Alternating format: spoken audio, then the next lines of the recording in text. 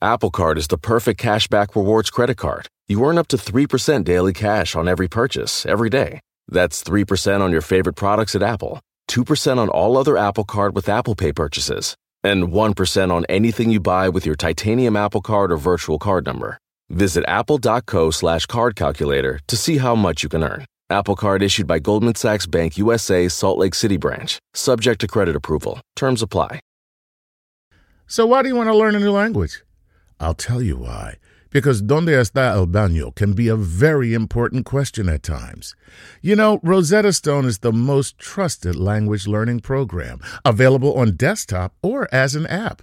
Fast-track your language acquisition with immersive lessons designed to teach you to pick up languages in a natural way. I love the fact that I can go from my laptop to my phone to pretty much anywhere and learn the language of my choice. Not to mention, I'm bringing my communication skills to new heights. Don't put off learning that language. There's no better time than right now to get started. For a limited time, Star Talk Radio listeners can get Rosetta Stone's lifetime membership for 50% off. Visit rosettastone.com/StarTalk. That's 50% off unlimited access to 25 language courses for the rest of your life. Redeem your 50% off at rosettastone.com/StarTalk today. This is Star Talk.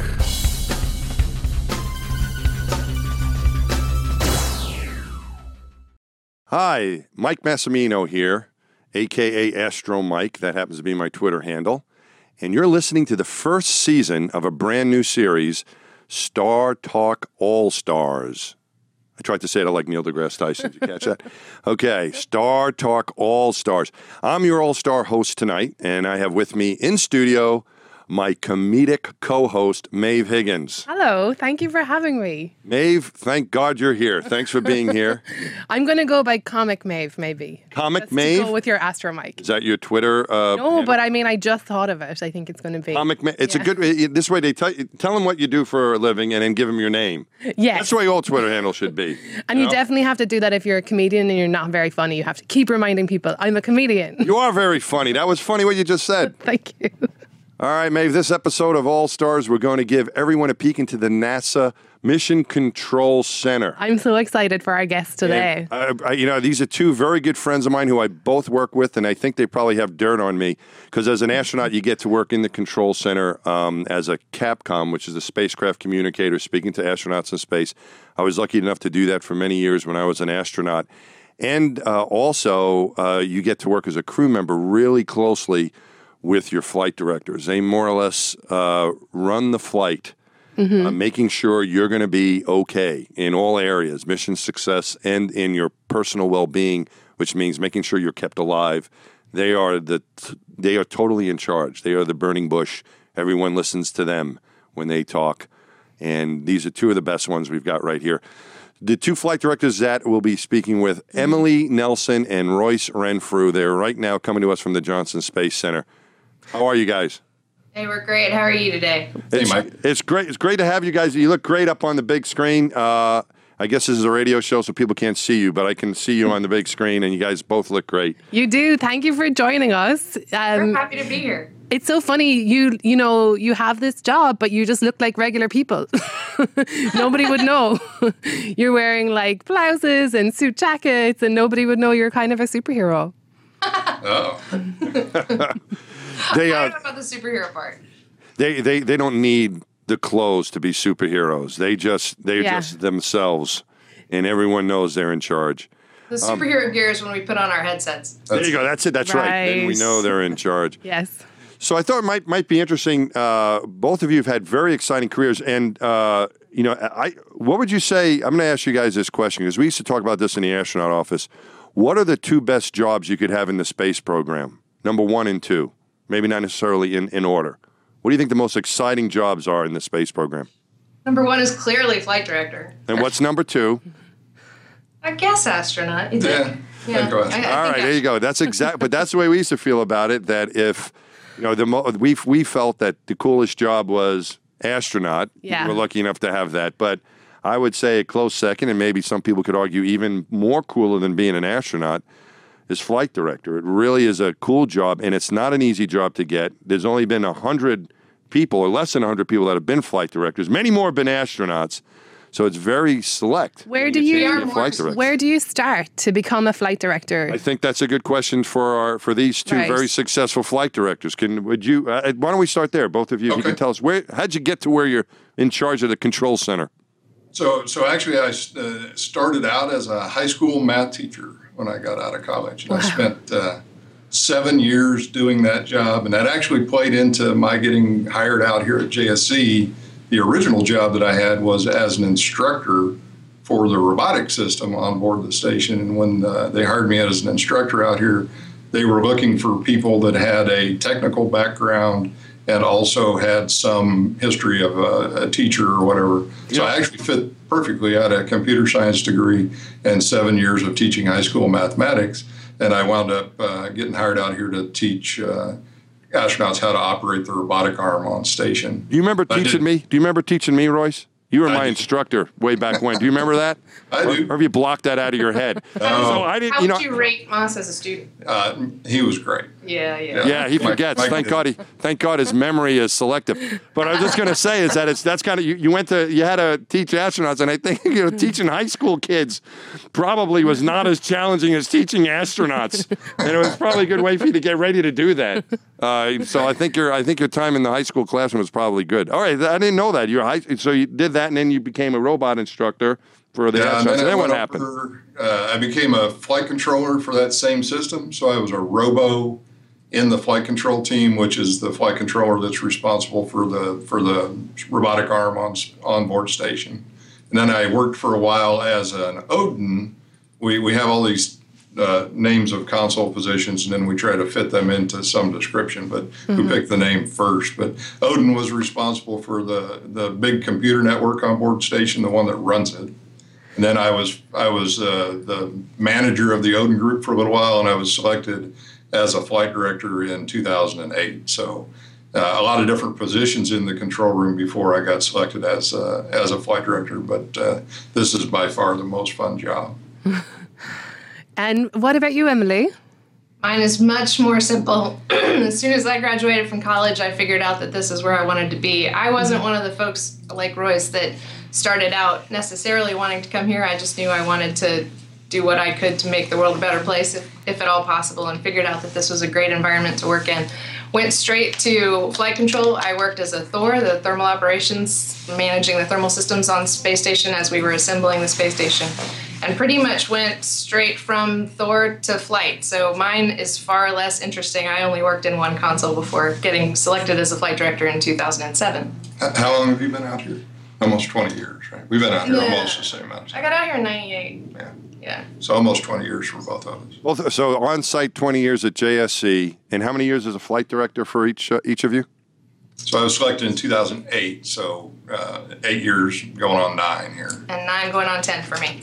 All right, and you say it's a straightforward, simple, but it's not anything like that. I mean, what they did, Maeve, was incredible. As Royce as an instructor and then as a flight controller, they worked their way up to get into the front room of the control center and then into being a flight director. It's a big application and interview, and they make it sound easy. I know, right? It is not. Because I was starting to think, maybe I could do that. Maybe you could, but it takes a lot of hard work and dedication. What do you think are apart from your qualifications, what do you think is the sort of personality type that you need to do this kind of work? We have a variety of personality types. That's what makes it interesting. It's a game, really, in the flight control community to try to figure out why people got selected. Wow. So people want to be flight directors. They look at the previous class that got selected and say, well, why did these people get selected?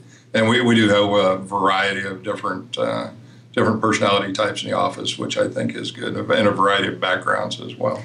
Just like any team, you want as much of a diverse skill set as you can get. And so with each new selection, we're looking for folks who have skills that would fill holes in our experience base currently. So I I would say a lot of us, clearly we have all demonstrated leadership capability. We've all demonstrated a capacity to learn quickly because we're certainly not experts on every system, but we may need to become an expert on every system very quickly in the event that something goes wrong.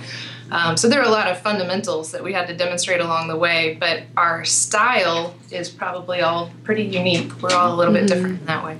As far as something goes wrong, can each of you give us an example of an emergency when you were on console that you had to act quickly? Give us the inside scoop.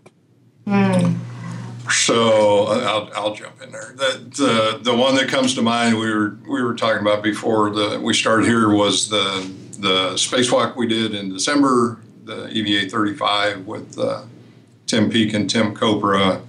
During that spacewalk, when Tim Kopra reported he was starting to see some water on the inside of his helmet, in the visor area of his helmet, and we wound up executing our protocols that we had put in place to make the determination that we wanted to terminate that EVA based on a couple of different signatures that we were seeing, and brought Tim Kopra and Tim Peake back inside, got them out of their spacesuits, and everything was fine in the end. But obviously that's not the way that we had planned the EVA, but we had prepared, and we train all the time for events like that where we need to do something in a hurry to terminate an EVA or to take some other action on board station to keep the crew safe, the vehicle safe, and then work on the success of the mission that we're operating. Yeah, that was a very much a life-threatening situation. Very dramatic. Yeah. And probably, the water in the helmet is probably the closest we've came to losing someone it is the closest we've come to losing someone in spacewalk. Would you guys agree with that? Well, so in Mr. Kopra's case here, we were far away from a life-threatening situation, but we have very conservative protocols in place now to make sure that we don't get into a configuration where it is life-threatening. So we had the water in the helmet, which triggered actions by my team and myself to bring the crew back inside. But it could have escalated. That's why we took the actions that we did. But I thought Tim Kopra was safe and moving forward the entire time. We were prepared to go to the next level of a breakout of an EVA, which is called an EVA abort, but we did not get to that. We stayed in the terminate case the entire time. So it worked out okay. We ran our protocols as designed based on the signatures that we were seeing, and got both crew back inside safely. But it's still not a configuration I wanted to be in, but I thought the team handled it very well, both on board and my team there in the control center. Well, a lot of technical speak there, but a great, it's a cool head, a cool head, and this calm voice. That's the voice I want to hear when I notice something is going wrong. You know? All right. Well, I think we're on to our next segment here. That was great. Thanks for the stories and the intros, and I'm going to turn it over to Maeve, who's got some questions. I've got cosmic queries from our listeners. So, and these are, they knew that we were going to be speaking with people from Mission Control. So these are specific questions for you guys. This one is from Benjamin Luria, and he contacted us through Instagram, and he asks, for the missions that take years, like the Juno spacecraft's trip to Jupiter, are there people at Mission Control watching its progress 24 hours a day for the entire mission? So I'll answer that two ways. Juno's not controlled out of Johnson Space Center. But somebody else's problem. There's nobody on board. Only people. We do the missions that have people on them. People. They do it. People. The ISS program, we have people in the control center 24/7, but it's not just the control center in Houston. All of our international partners around the world also have control centers that have people in them, and they are also. Maybe we'll edit. But that's a good point, though. I think to say, that with the the difference between the flight directors that we have at the Johnson Space Center, they've got to worry about keeping people alive, and that really changes the whole equation. I mean, we never want to lose a spacecraft, but they also worry about cargo ships and so on. You want to keep the spaceship alive, but they have the added pressure of keeping people alive. People that they know. But there's a whole other group of flight directors, right, guys, that are out there working these other spacecraft without people on them. Right. But I would also offer that it's all very much related. We're big proponents and champions of the folks that are doing rovers and missions to other planets, because all of that effectively is pathfinding that's eventually going to enable us to send people to those planets like Mars, which is the goal of NASA here eventually. Without those pathfinding rovers that are running around on Mars, we would not know nearly as much about what we're going to get ourselves into when we put people there eventually. Totally. There's a question here about the Mars trip, and this is from Kyle Yokum. He's from Tennessee. How does NASA feel about setting up a space station on the moon for trips going to and from Earth and Mars? Would that be worth the effort?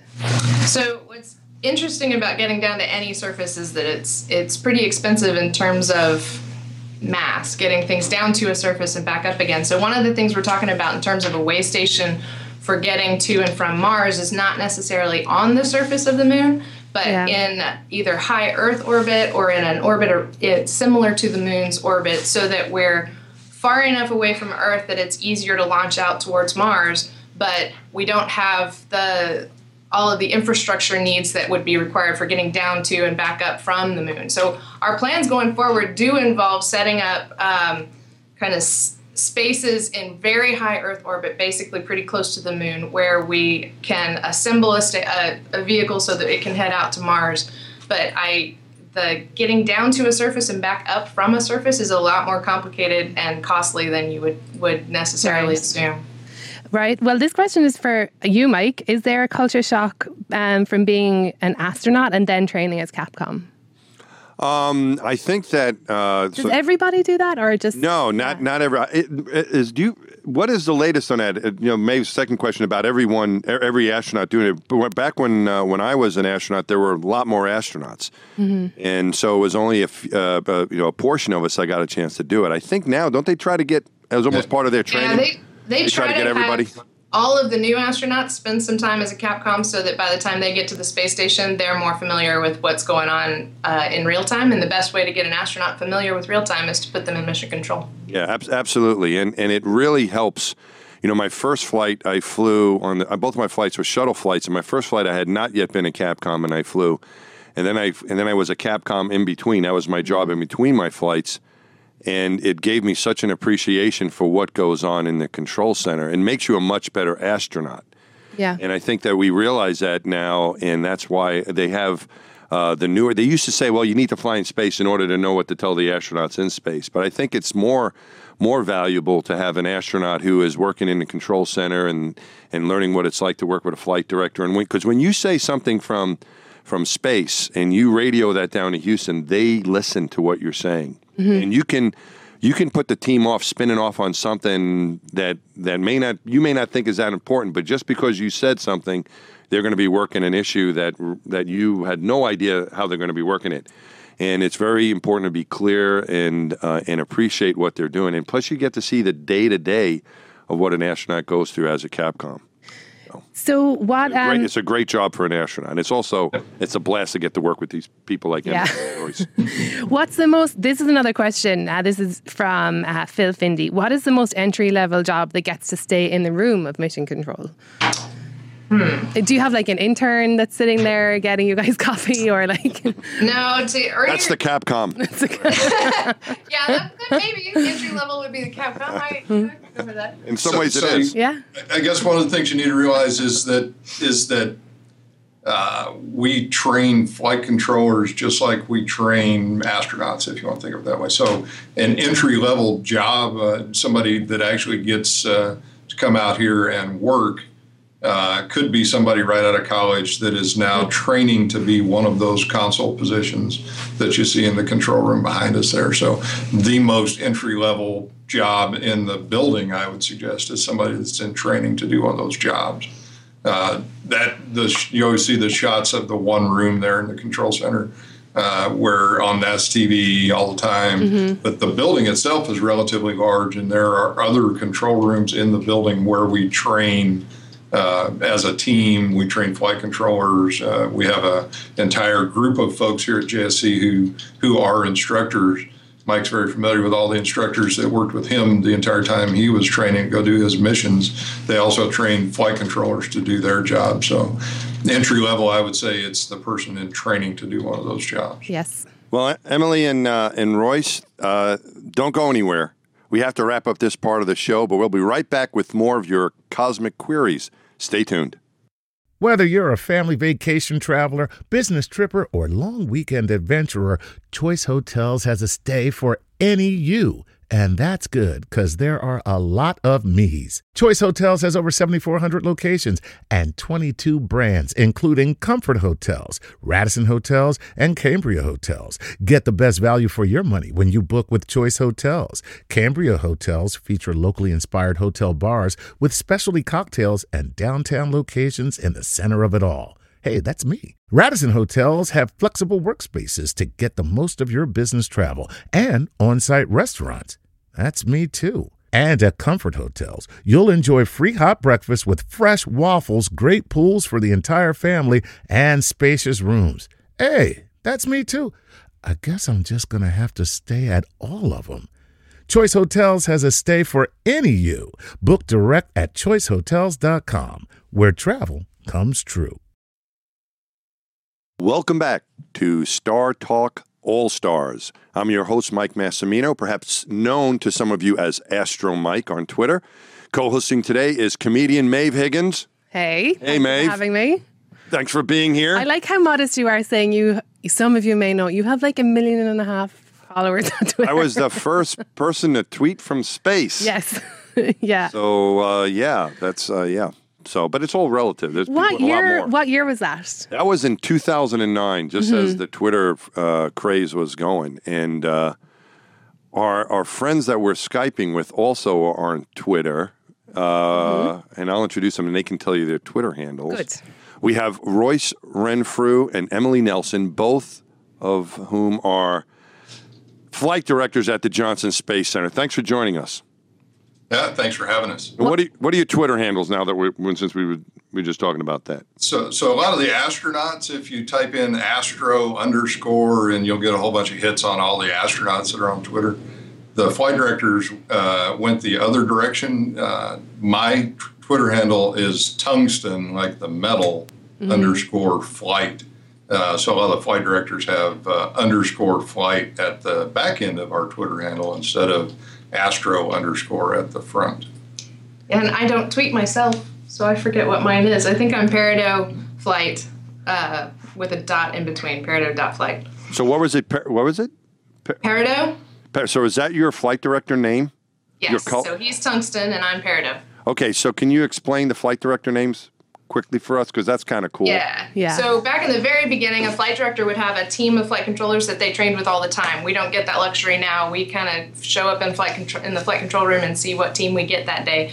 But back when the flight director was also the manager of a team of people, it was simplest to just put on the schedule that the red team is simming today, the white team is training today, the blue team is training today. So each flight director started picking a color at first, and then, you get through your 24-count box of Crayolas and you start running out of colors. So then they started jumping into constellations, gemstones. These days we go into kind of concepts. One of my classmates was Tranquility Flight. The most recent flight director to announce her name, she came out last week as Infinity Flight. Yep. And so it's usually a term that means something to us as associated with our path to the flight director office and our hopes for human space flight. I love the name Tranquility Flight, don't you? It's like a... What would yours be, medication, Maeve? Or something. What would your flight director name be? Oh, so I think it would be like Fight or Flight. Really? Yeah. Flight or Flight. What do you think of that, guys? That's a great one, huh? You guys can use it. That's awesome. We've got a few more that'll be announcing their names soon. We'll recommend that one. That's a good one. And so how important is it for you guys to use Twitter and communicate with people? Like, we know from this show, people are unbelievably curious. Everybody wants to know what's happening at NASA, what's happening in mission control. So, like, what does it mean to you guys, like, to communicate in that way? So I started using Twitter when the crew, like Mike was talking about, he did Twitter from space, but the station crew started using social media once we figured out how to get them internet access. So I actually started using Twitter just so I could follow what they were doing, because they were putting a lot of interesting stuff out there. And then I really enjoyed it, so I started using it more and more. And it's a neat way to interact with the public. It's a neat way to throw stuff out there that we're doing in the control center, or what we're doing on ISS as an outreach program, which I think is very useful for NASA. And of course, when we're actively in the control center, it's pretty hard to take the time to send anything out. So for some of us, at least for me, I tend to tweet quite a bit more when I'm in a different role, when I'm leading a mission, which means I'm not sitting in the room that you can see behind us, but I'm sitting in kind of a room behind there, overseeing the entire 4 months or 6 months of the mission. And then I have more of an opportunity, because I'm not responding to what's happening every moment by moment, to kind of send out statuses of interesting things the crew has done that day, or things I try to focus on, things that the ground has done, that the mission control team is focused on, to try to give that kind of flavor. You know, it's some of the things you need to do to keep things going as flight directors, and with you talk about following the crew and Twitter and all this. But your job now is much different than it was in the shuttle program, I think, because shuttle flights were 2 weeks long, and you had a lot to do. You worried about crew safety. But now with these missions, we mentioned in the other segment that, you could be up there for as long as a year. Wow. Or maybe it was before we started the other segment. And somewhere in we were talking about, you've just brought somebody home after almost a year in space. After a year. Yeah. That's a whole different equation. So it's not just keeping them safe and making sure the mission gets done, but it's also sort of the long-term mental well-being, keeping people engaged and happy and keeping the crew going. Morale is a big part of it too. And Emily, you were the flight director for the tail end of Scott Kelly's year in space. Is that right? I was. I was batting cleanup for that one. All right, you're batting cleanup for that. All right, so you had the last 3 months of that, right? Expedition 46. Yeah, about 4 months. So was that on your mind, about trying to make sure his mental health, that his morale, that it kept going, and trying to keep it light and fun for the whole team? What was that part of it for you, or what? How did you approach it?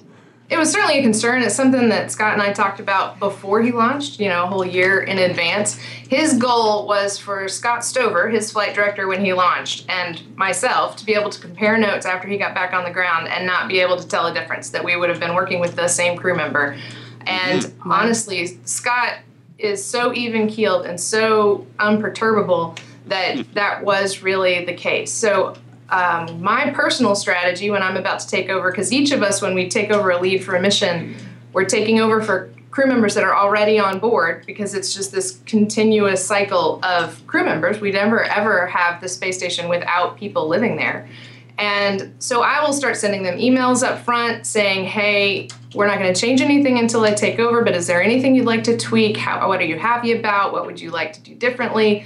Are there any things we can tweak about what the ground is providing for you, to try and listen to their needs and make sure that we're providing them the ability to be as efficient as they possibly can, because we get so much more work and more productivity out of people in space who are happy, just like we get more productivity out of people that are happy on the ground.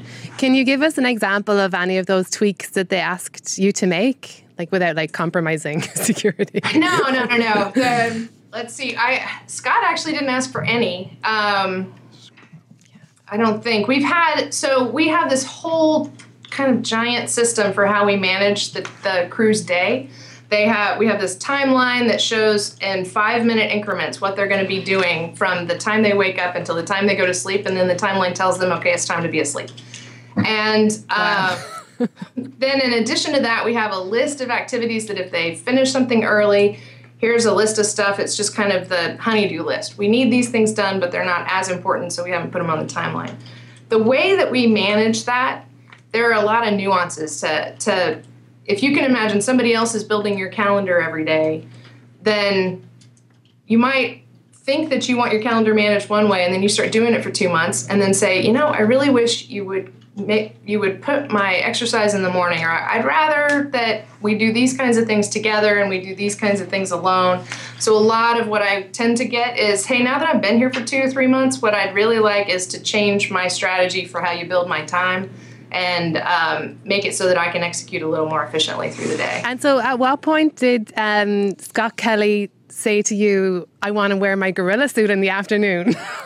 I want to wear when I'm in that room, I tend to be a little bit buried, and I tend to not necessarily know what's going on in the outside world. But that day, I happened to get either emailed to me or tweeted or whatever a link to the video that he had sent down. I had no idea ahead of time. And so the next thing I do is call Scott, where did you get a gorilla suit, and how did you get that thing to space? So yeah, he managed to surprise us all with that one. So what happened was, tell us a little bit. We have a few more seconds before we go to the queries. You did. So I saw this. This is a very famous video that went viral of the astronaut in a gorilla suit, right? Yeah. So he put on this gorilla suit, and then he stuck himself inside of a, Mike, an MO2 bag. It's basically just a big white stowage bag that you could fit a person in. So he's sitting there, and then poor Tim Peake comes along and starts to open up the bag, and he jumps out of it and starts chasing Tim Peake all around the space station. And it was really hilarious. You should see the Colbert clip from what they did on their opening. I think that's where I saw where I first saw the whole gorilla thing in the first place. It was pretty adorable. Good fun and games in space. It's hard work, but what Emily said I think is really important. It's fun. Those things are fun, but it's also makes you more productive, keeping morale up, and if it's all just drudgery work all the time, even in space, it can get to you. So it's important to keep it light as much as you can. All right, I think that brings us to our cosmic queries. What do you got for us, Meg? Okay, I've got a few more questions. This one is from Camilla. Camilla is from Brazil, and she's asking, how is the recovery of an astronaut made after a mission physically? How do you feel when you come back? So that's probably a question for Mike, but I'll take a shot at some of it there. Well, my missions were short. My missions were short now, so it wasn't that bad. It's a lot different with the longer ones. Yeah, so one of the things you need to think about is that the recovery of the astronaut when they get back on the ground starts when they launch. We have a very, very strict protocol that they have to go through that involves daily exercise. In zero G, if you're not using your bones and your muscles to fight gravity all the time, your bones and your muscles atrophy, and you're not capable, if you don't do some countermeasures, when you got back on the ground, you wouldn't be able to stand up because you haven't used those muscles in 6 months. So we spend a lot of time making sure that the crew does resistive exercises all day. They do a lot of cardio exercises. We have various other treadmills that they can run on. There's a stationary bicycle that they can use, and we have a system that simulates what it would be like to be lifting weights. And all of those, if you think about it, are pretty complicated. How do you design a system that allows you to simulate lifting weights? That's incredible. Yeah. Because you could be like Hercules, 600 pounds in space. Even I can lift. That's so cool. We make sure that they stay exercised, and we make sure that they eat the right food, and we keep track of, are they sleeping enough? And so that when they come back home, the transition back to a 1G lifestyle is not so dramatic. That almost makes me think, though, that it must be hard when you get home. About this. There's been somebody watching you. Like Emily said, every 5 minutes is accounted for, everything.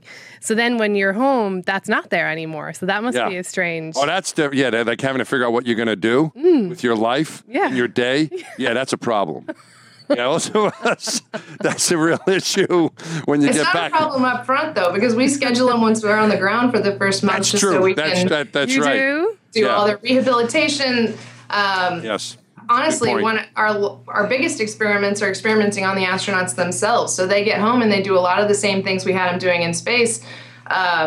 exercises to demonstrate dexterity, providing a great number of biological samples. So we do a lot of evaluative sessions with them for their first 2 weeks. And did you have a moment, Mike, when you were back on land again and you were just like, well...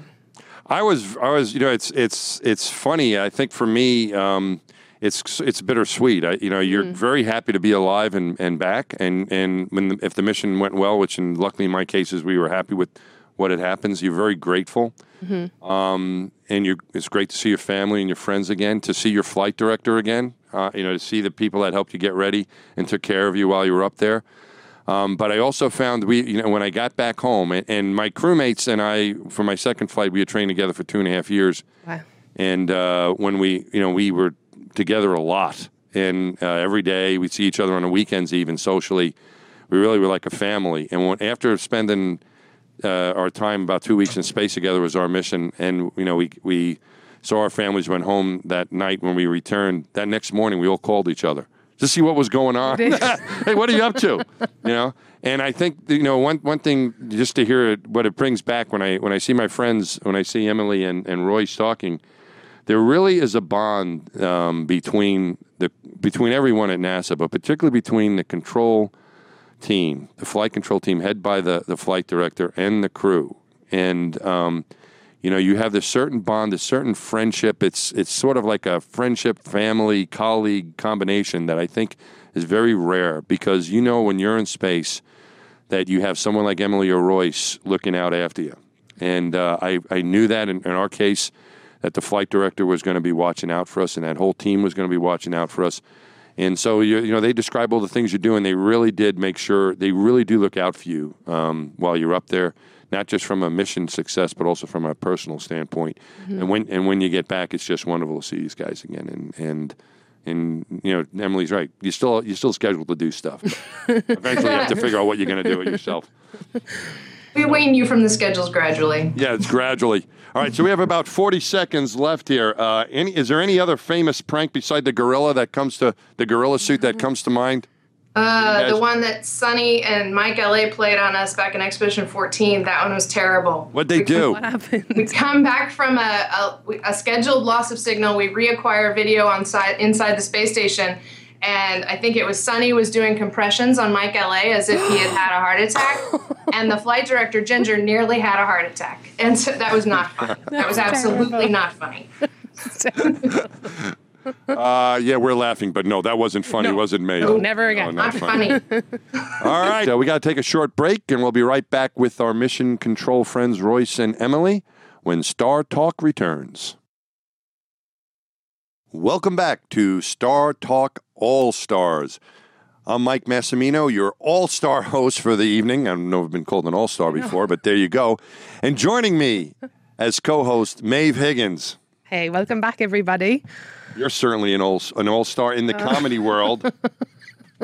We've been talking about NASA Mission Control Center with actual NASA flight directors Emily Nelson and Royce Renfrew. They're Skyping in from the Johnson Space Center in Houston, Texas. Thanks for joining us. Happy to be here. Let's talk about Mars a little bit. Yes. Right. So a lot of what they're doing here, Maeve, and Mission Control Center. We have people there up in space right now. 6-month missions. Scott Kelly 1 year. We may do another year-long mission trying to learn how to get people to Mars. Is that like NASA's number one overriding goal at the moment? Would you say, or? Let's ask our flight directors. How does Mars playing in to what you guys are doing now, and where you see your role in the future? I'd say that everybody here at the Johnson Space Center would very much like to get the opportunity to go to Mars. A big part of what we're doing to try to make that happen is putting together the various building blocks that would be required for such a large mission. You've got figuring out how to keep humans safe and productive for all that time. You've got coordinating with how do you get the launch vehicles set up, how do you get the transit vehicle built. There's a whole lot of pieces, and our goal right now is to build all of those pieces so that then when we have an opportunity, we put the right pieces together and we can start heading out. So that sounds like, is that like the ultimate goal then? Like, I know it's hard to put it into a single yes or no, but like, what if it's like, why is NASA there? Is it like right now it's because we want to go to Mars? Or is it because we want to do more research? Like, what's the... It's so hard to say because there's so many people throughout the agency, not just here at JSC, but at all of our 10 centers across the country that are working on so many different things that are feeding into our everyday lives. Everything from aeronautics and improving airplanes to research on the space station to getting humans the opportunity to explore further and further into our solar system and beyond. I would say human spaceflight has near-term goals and long-term goals. And in the near term, we're trying to use our orbiting platform, our laboratory in space, to improve life here on Earth. Our long-term goals are to use the lessons we learn while we're doing that to allow humans to get farther and farther away from our home planet and finally start really exploring our solar system. So it's about, in mission control, they have to be concerned about what's going on right now. Yes. So they're looking toward the future, but what's going on right now? And how do you guys see the role that the flight director and mission control will play when we're sending people to Mars or Moon or somewhere else? It's a certain role we had. They had with the Apollo program, and then with the shuttle program, and then it changed. We said how in our other segments it's changed, and it's not just a 2-week mission; it's 6 months and keeping everyone going. Mars or going beyond low Earth orbit is going to be a whole new ballgame. How do you think that's going to affect the Mission Control Center and the flight director role when we start doing that? So I think it's a testament to the architecture that Mr. Chris Kraft and all of those folks stood up all those years ago, that the control room that you see behind Emily and I here would be very recognizable if Chris walked in there and sat down at the flight director console. He's got all the people for all the subsystems scattered out there in front of him. He's wearing a headset. It would look very much like control centers that he worked in, or Mr. Lunny worked in, or Mr. Kranz worked in all those decades ago. So I think going forward, the role of mission control is going to have to change a little bit, but I think the configuration that you see today will still exist with a flight director, a capsule communicator, folks who are subsystem experts for all the systems on the vehicle. Operating the vehicle will be different because of the time delays that are involved in those great distances, but the architecture of the control team, I think, will still be exactly the same. I think the time delay is probably pretty critical here, because with the shuttle and with the station, you say something and they hear you and they get back to you right away. When you're going to send people further away, for emergencies, for example, if we had an emergency on the shuttle or on the station, you right away call the control center and everyone works together, and that's what we practice. It's going to be a bit different on the way to Mars, won't it? Well, guys? We've talked about this a little bit, and the space station crew is trained to take care of themselves entirely in terms of emergency events, because we do have periods of time where we have scheduled comm outages where they can't get a hold of us. We also, in the early days of the space station, had really long comm outages just because of the way that we were flying through space and the size of the space station at that time. So we do have some experience, even in recent times, of training the crew so that they're very self-sufficient and able to handle whatever it is that comes their way. Because we have near continuous comm, it's a luxury that we've had on the space station. We have moved away from that. We make sure that the ground is always accessible and always available and looking over the shoulders of our crew members so that we can provide assistance and make sure that they're able to get just as much accomplished in every day that they possibly can. But we have a history, both in Skylab and our work with Mir, with the Russian Mir space station, and in the early space station days, of long comm delays, not long comm delays, but long comm outages, where the crew had to be much more self-sufficient than we require them to be on a day-to-day basis. And so in some ways, it's dusting off those paradigms and adjusting our training and adjusting the way that we operate to go back to that kind of a way of thinking. Yeah, and there are some things when we went from shuttle to station, and you guys, keep me straight on this, but what I found as a shuttle Capcom and as a shuttle crew member, the crew was doing lots of stuff, like a lot of switch throws, turning stuff on and off, doing a lot of manual stuff. And when we went to the space station, a lot of that stuff like switching antennas and cameras and turning on systems and even maneuvering the vehicle is done by the control center. And I thought it was like in the shuttle days, the crew did like say 80% of all that type of stuff. And now and the sense I got as a Capcom was kind of like, I don't know if there's even a number, but I got the sense it was like reversed, that all those sort of turning things on and off and housekeeping and the systems part of it was done by the ground, like 80% of it, and the crew was more devoted toward doing science. And just when do you guys see that as the way it is now? Because the ground does a lot of stuff, right? You guys control all kinds of stuff, and sometimes the crew doesn't even know what's going on. Is that true? So by design, right?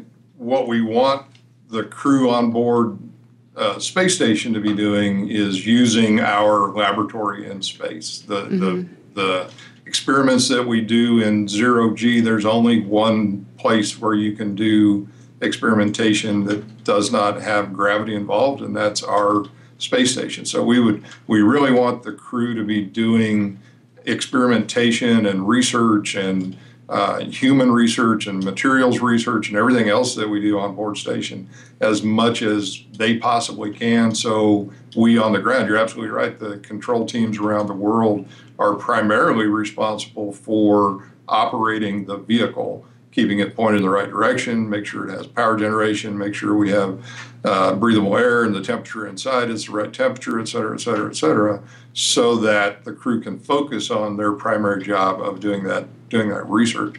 Occasionally we run into something where we have to go hands-on. Somebody needs to go turn a wrench on a piece of hardware and change out a failed component. That is not something we can do from the ground. So we rely on the crew to go do those ops for us, but we want to get that done as fast as we can so that we get that equipment back in rotation so the crew can go back to doing what we want them to do, which is research. And is that like ultimately working towards then you can just send like you barely need to be able to do, you can just be like a psychologist or a geologist, and you can just go to space and then they'll take care of everything. That's have the crew do what they have to do and have the ground take care of everything else that they can, that would be ideal, I think.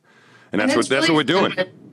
We have, so Kate Rubins is on the Soyuz going to dock to the space station tonight. She's a biological scientist, and she's going to be, and it's just great to get to have somebody with that background and a laboratory background on board to be able to execute all of these various experiments.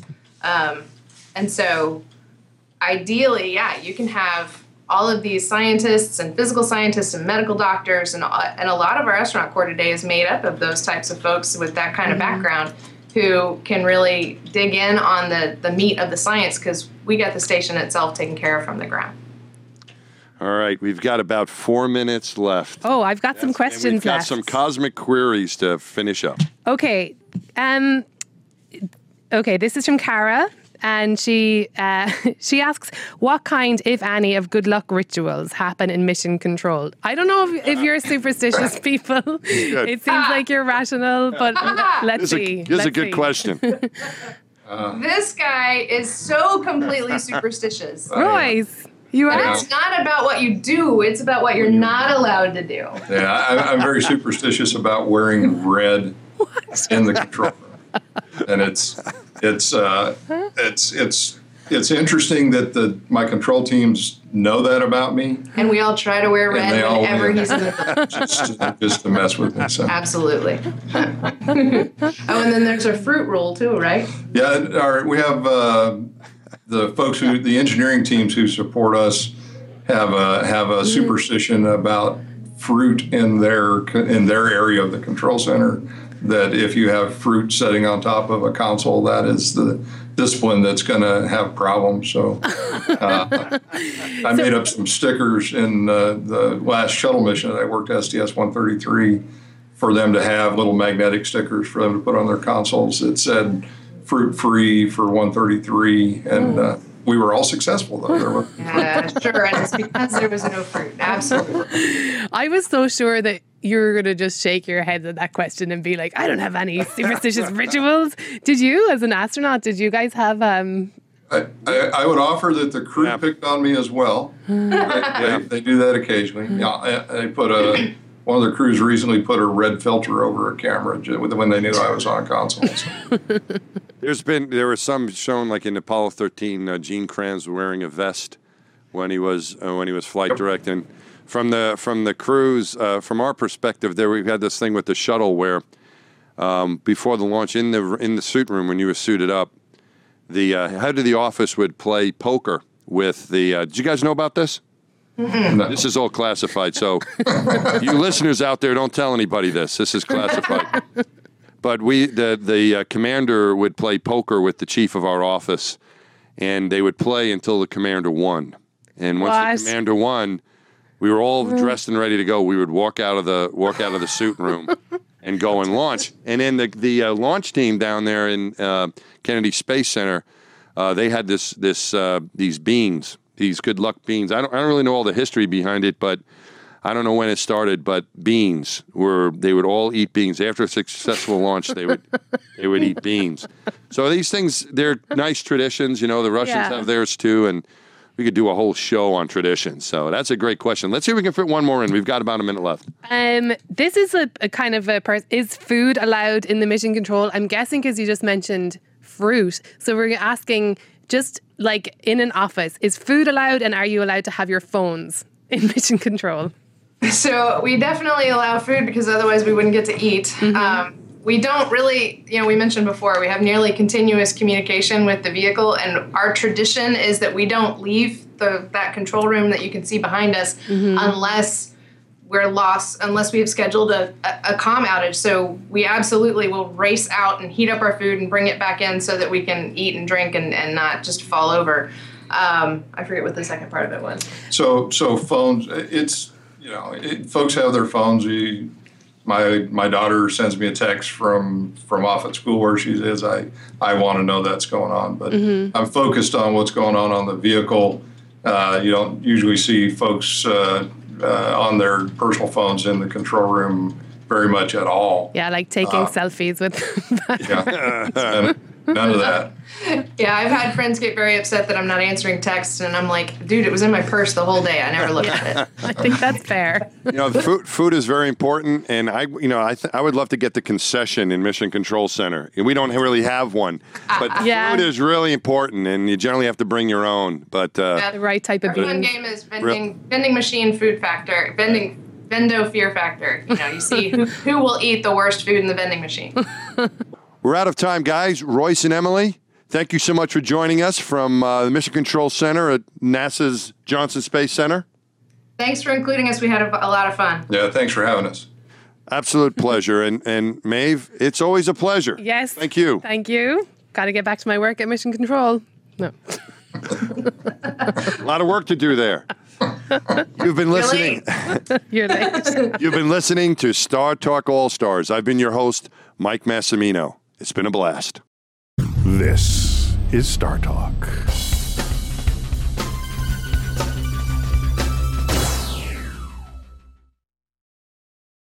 At Capella University, you'll get support from people who care about your success. From before you enroll to after you graduate, pursue your goals knowing help is available when you need it. Imagine your future differently at capella.edu.